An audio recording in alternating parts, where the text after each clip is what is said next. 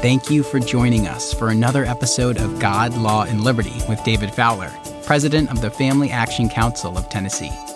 Every week, we are putting culture, politics, and law on a collision course with the truth of God's Word. And now, here's David. Welcome to this week's episode of God, Law, and Liberty, and I'm delighted to have you with me today. I also want to thank those who, over the last week or so, have sent an email and indicated that they found value to the recent episodes, trying to connect Rousseau's world to evangelicalism of today and cancel culture and what's taking place in our legislative bodies. And I thank you for that. I pray that today is also a blessing to you. And if you find that to be the case, I would ask that you consider sharing it with your friends. The topic for today may sound like an odd one, but we're going to talk about idols. Now, it's easy to think, what are we going to be talking about idols for? That's the stuff in the Old Testament, right? And of course, I think most who listen to this podcast know that we can make idols of many things, but there may be some that we haven't quite thought about, or perhaps figured out how to best identify, which makes it hard to find the idols in our lives. And I have found some in my life that have caused me to go about repenting in the way that I've done politics and law itself. And we'll talk about that today. So it's not completely divorced from the concept of God and law and liberty. But I want to begin with quoting a few scripture verses that touch upon idols and then touch upon the kinds of idols that perhaps we don't know that we even have. So let me begin with this passage of scripture from Hosea chapter 8. And I'm not going to read the whole chapter, but selected parts from it. And it begins this way: He shall come like an eagle against the house of the Lord. So we're going against the house of the Lord. You'd think, that's the one thing God won't have you go against, right? And of course, we know that, in fact, the temple was destroyed and rebuilt and destroyed again.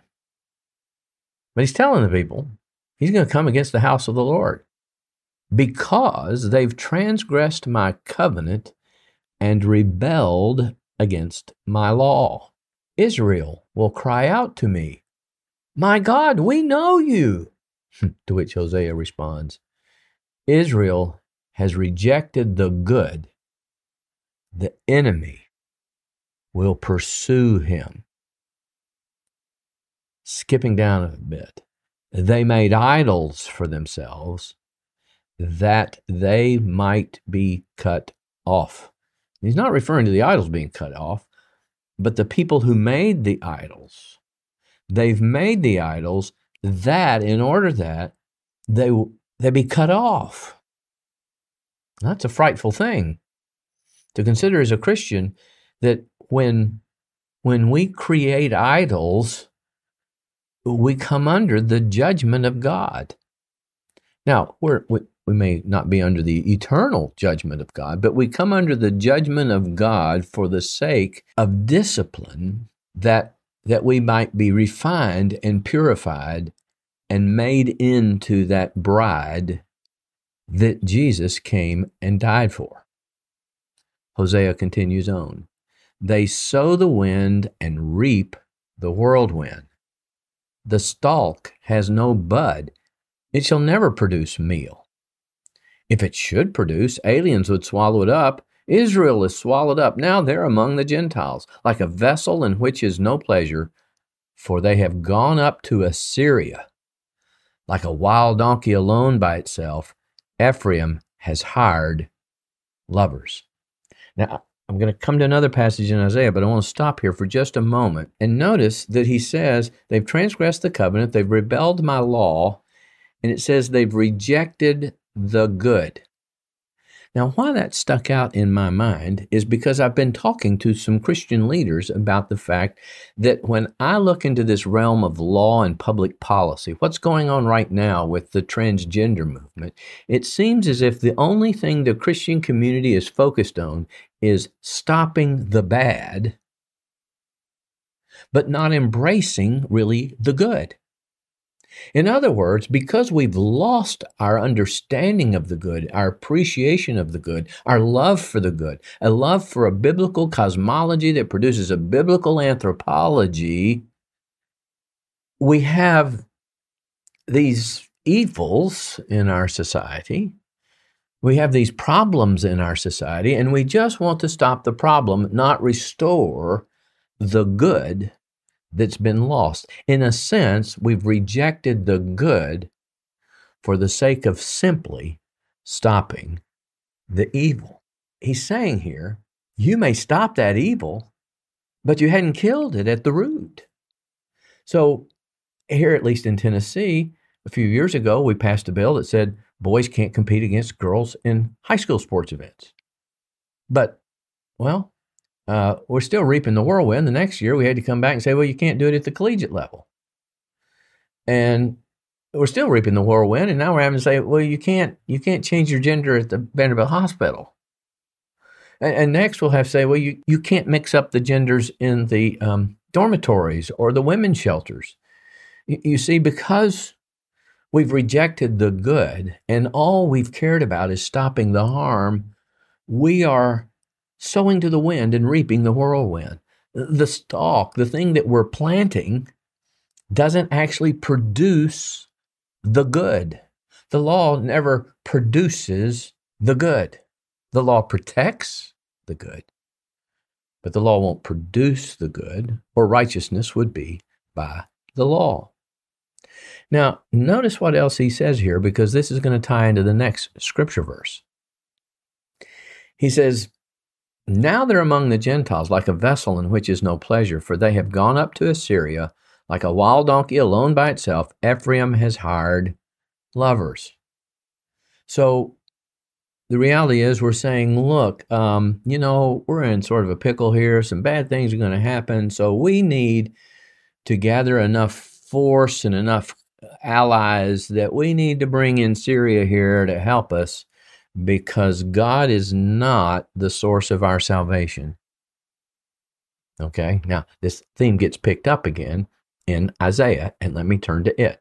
I'm now looking at Isaiah chapter 30, and verses 1 through 3 say this: Woe to the rebellious children, says the Lord, who take counsel, but not of me, and who devise plans, but not of my spirit, that they may add sin to sin. You see, we start out in a bad place, and we don't repent. We wind up in a worse place, adding sin to sin. And then he goes on and talks about the nature of this counsel that they've taken and the plans they've taken that are not of his spirit.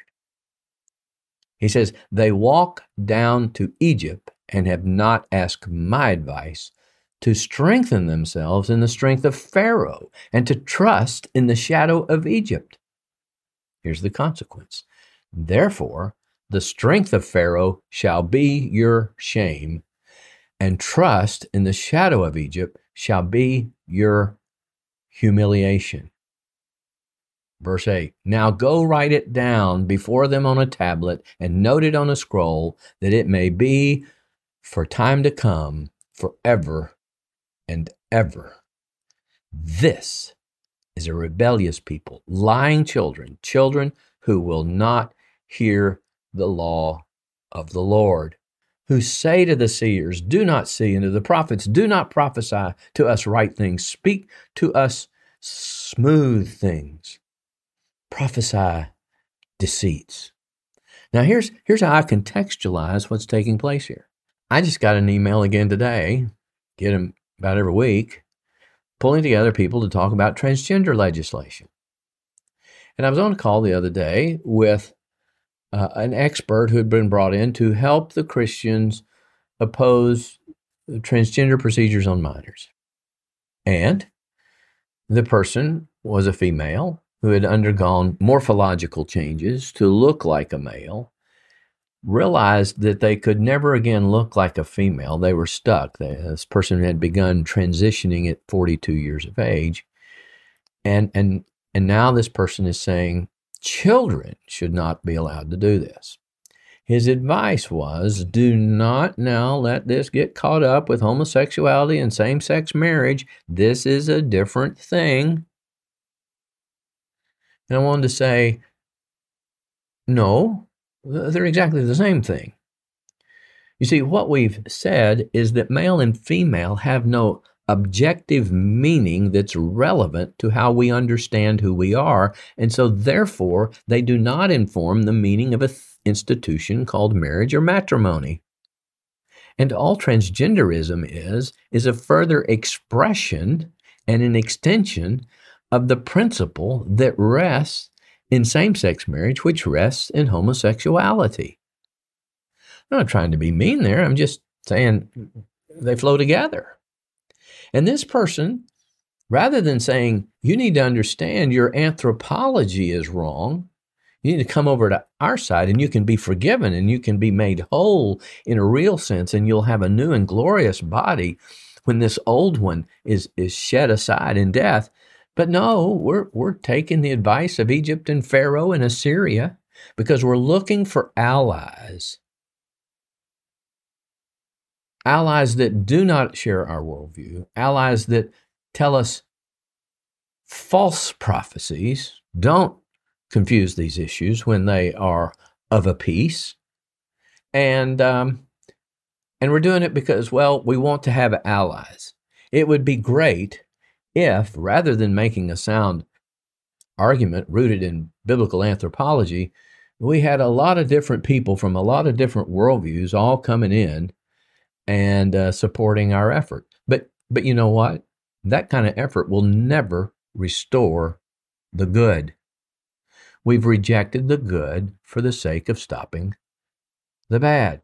Now let's continue with Isaiah chapter 30. It says in verse 12, therefore, thus says the Holy One of Israel, because you despise this word, the word that God is giving, and trust in oppression and perversity and rely on them. See, what we're doing is we're saying, I can gather enough power to overcome an understanding of oppression, the other side, and impose what I want on them. He continues in verse 13, therefore, this iniquity, whoa, what we're doing is iniquity. Yeah, that's what God would call iniquity.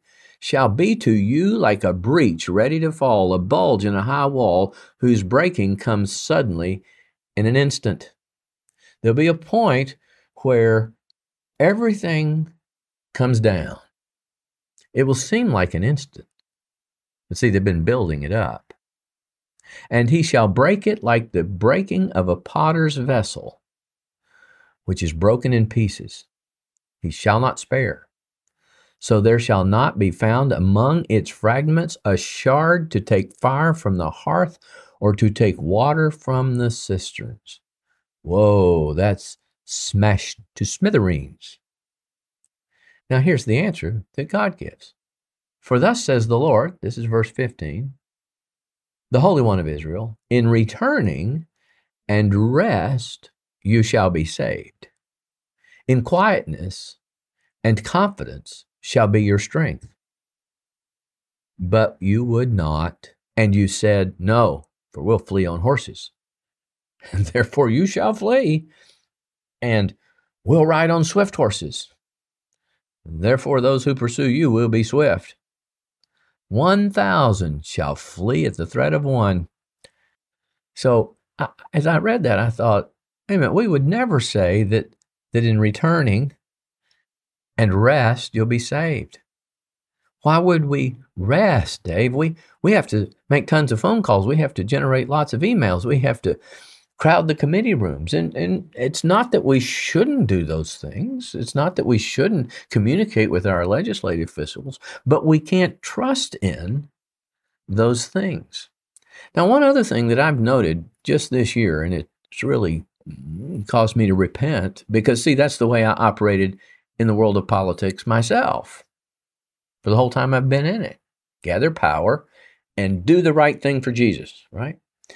Well, what's happened in Tennessee is they passed a trigger bill a couple of years ago. Many states passed them. It basically said if Roe versus Wade is ever reversed, then we have this really, really strong abortion law. Well, lo and behold, Roe versus Wade got reversed. Now legislators who've been endorsed for several years as being pro-life because they voted right, they voted for the trigger bill, for example. Well, they're filing bills to create exceptions because one of them said, I never thought Roe would be reversed. I didn't pay that much attention to the bill. And now they're saying, yeah, but, God may be sovereign in creating life, but ones that he creates by rape, well, he must not have been sovereign in the case of that rape. So those babies should be allowed to be killed. And we're finding out that those people that we've been voting for years, thinking they're pro-life, helping them build up influence and power and PAC funds and all this other stuff. Well, it turns out they're not as pro-life as we thought because they were actually beat into submission. It was not a matter of heart and conscience and mind as much as it was, I can't resist your political power until I think I can create an exception that my constituents want. We run, as I said, on these transgender bills looking for allies everywhere rather than say, why don't we make a good argument that grounds why we don't do this, why we don't do these transgender procedures in a sound anthropology. And you know what? Even if the legislature votes us down, we will have borne testimony in a Mars Hill setting to the truth, and perhaps started a conversation by which some might come to know the Lord, and by which we could begin to restore the notion of what it means to be made in the image of God and created male and female, and that's wonderful. See, we're not interested in trying to really restore that. We're just trying to stop a bad thing. And there is a sense in which our attempt at doing good is, in a sense, idolatrous, because it makes stopping the bad the greatest good, rather than restoring the good that reveals and reflects the glory of God. It makes passing the bill, not restoring the good, the end and the object of our efforts. And when that becomes the case, our end, our telos, our goal is not the glory of God, but the passing of the bill, and that makes it an idol. Now, if that's hard to see, let me give you a couple of other examples. There's a little booklet, the more of which I read, the more I detest it, on trying to give a defense for the creation of civil liberty. I mean, it's just full of what I'd call heresy. But you see, what's happened is we have come to love civil liberty more than we've come to love God. You see, I want my freedom to move about, to take a COVID shot or not take a COVID shot, and go to jail or not go to jail. See, I want all this civil freedom, not realizing that the freedom the Scripture talks about is epistemological. As Jesus said, you'll know the truth, and that's when you're free, when you know the truth. So you can be Paul and Silas in prison, have no civil liberty, and you can be free because even there you can worship and praise God. But we would say, no, that's not liberty. I have to never be in jail because I have to be able to do what I need to do to be Christian, which almost sounds like my Christianity and my justification is based strictly on my doing. I can do the right thing. I might go to jail over it. I might have to pay a fine. I might lose some money. I might lose some civil liberty. But you know what? I can still live and praise God in a smaller house, in a different car. I can, go to jail if I have to, and I'll just worship God and tell those in prison that there's a liberty that exists independent of where they're located in these bars. And if that's where God wants me to go to minister, then praise God, that's what I'll do. So see, we can begin to make our civil liberty the thing we love more than God. We should love our civil liberty for the sake of it providing for us the means by which we can proclaim and live out the glory of God, but I can do that anywhere, right? So in other words, there are things that we can love that become the end, the telos of our love. And they're not loved for the sake of the greater love of loving God and the glory of God. See, that can be the problem with Christian nationalism. I can love my nation, but the reason I would love my nation is because I want my nation to come to know God and the glory of God. And I can do that without having to be in rivalry with some other nation. But if we're not careful, the love of our nation becomes the end of our love. It's not an instrumental love. I love my nation because it allows me to love God better and introduce more people to God and to talk about and revel and glory and share the glory of God. No, the preservation of the nation becomes its end. And consequently, when that thing is broken like shards of the potter's vessel, we become angry, we become mad, we become disappointed. We say, how could God allow this? And he might just say, well, actually, because you loved it more than me. I've always liked the last line in the poem, The Hound of Heaven, where God's portrayed as a hound that keeps pursuing this person over and over, and things just keep going wrong for this person, and he's deprived of this and deprived of that. And at the end, when the person is looking at God and saying, why did you take all these things? God says, I took them not for your harm, but that you might find them in my arm. See, that's what God is saying. It's in rest. It's in knowing salvation comes from me. Look to me, all the ends of the earth, and be saved.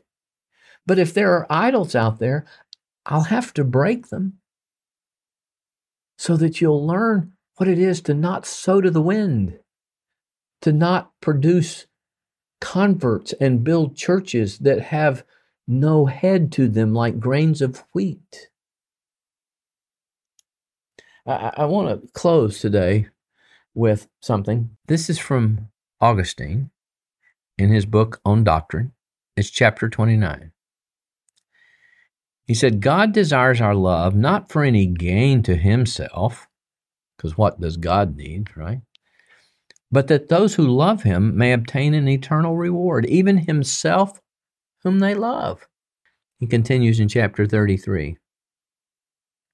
When the thing that we love is near us, it is a matter of course that it should bring delight with it.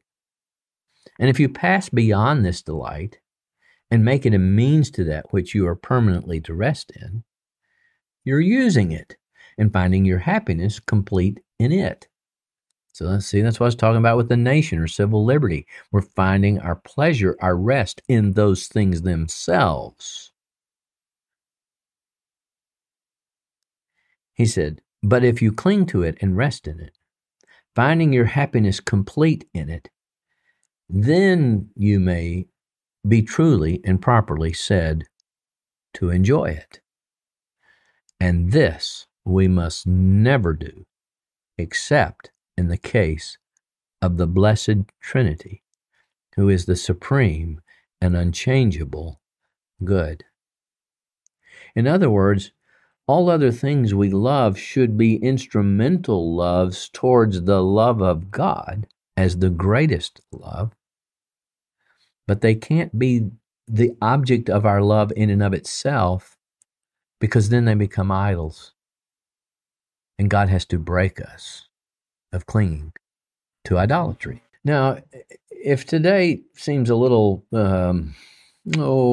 unpleasant to think about, so David, you're saying that these things that I really do enjoy and love, maybe they've become idols, and maybe God's going to have to take them all away so that we'd find our greatest love is in Him. That's an unpleasant thought. Let me give you a ray of hope and encouragement in this. It comes from C.S. Lewis's book, God in the Dock. It's the chapter entitled The Grand Miracle. And I think this is good, so I'm just going to read it to you. I hope you can find it. It is online, his book, God in the Dock. The story of the Incarnation is the story of a descent and resurrection. When I say resurrection here, I'm not referring simply to the first few hours or the first few weeks of the resurrection. I am talking of this whole huge pattern of descent, down, down, and then up again. What we ordinarily call the resurrection being just, so to speak, the point at which it turns. Think what that descent is. The coming down not only into humanity, but into those 9 months which precede human birth, in which they tell us we all recapitulate strange pre-human, subhuman forms of life, and going lower still into being a corpse, a thing which, if this ascending movement had not begun, would presently have passed out of the organic altogether and gone back into the inorganic, as all corpses do. One has a picture of someone going right down and dredging the sea bottom. One has a picture of a strong man trying to lift a very big, complicated burden. He stoops down. He gets himself right under it so that he himself disappears, and then he straightens his back and moves off with the whole thing swaying on his shoulders. Or else one has the picture of a diver stripping off garment after garment, making himself naked, then flashing for a moment in the air, and then down through the green and warm and sunlit water into the pitch-black, cold, freezing water, down into the mud and slime, and then up again, his lungs almost bursting, back again to the green and warm and sunlit water, and then at last into the sunshine, holding in his hand the dripping thing he went down to get. This thing is human nature, but associated with it, all nature, the new universe. What he's saying is, this pattern exists in our world of down, down, down, and resurrection. Cultures go down, down, down, and then God brings resurrection. It's what He did with Noah and the ark. And God may be bringing some things down in America, but He always brings resurrection.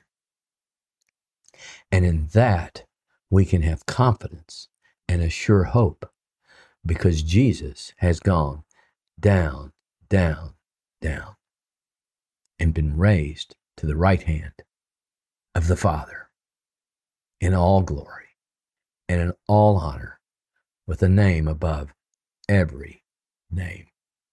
So let us not fear what may be coming, but live in faith for what we know will come after God restores our loves. Well, thank you for joining me for this week's episode of God, Law, and Liberty, and I hope you'll join me again next week. If you enjoyed this episode, please subscribe to the podcast. And if you want to help spread the word, please give us a 5-star review and tell your friends to subscribe too. God, Law, and Liberty is available on Apple Podcasts, Spotify, and wherever you listen to podcasts. For more information, please visit us at www.facttennessee.org. That's factennessee.org. And please follow us on Facebook, Twitter, and Instagram at Fact Tennessee.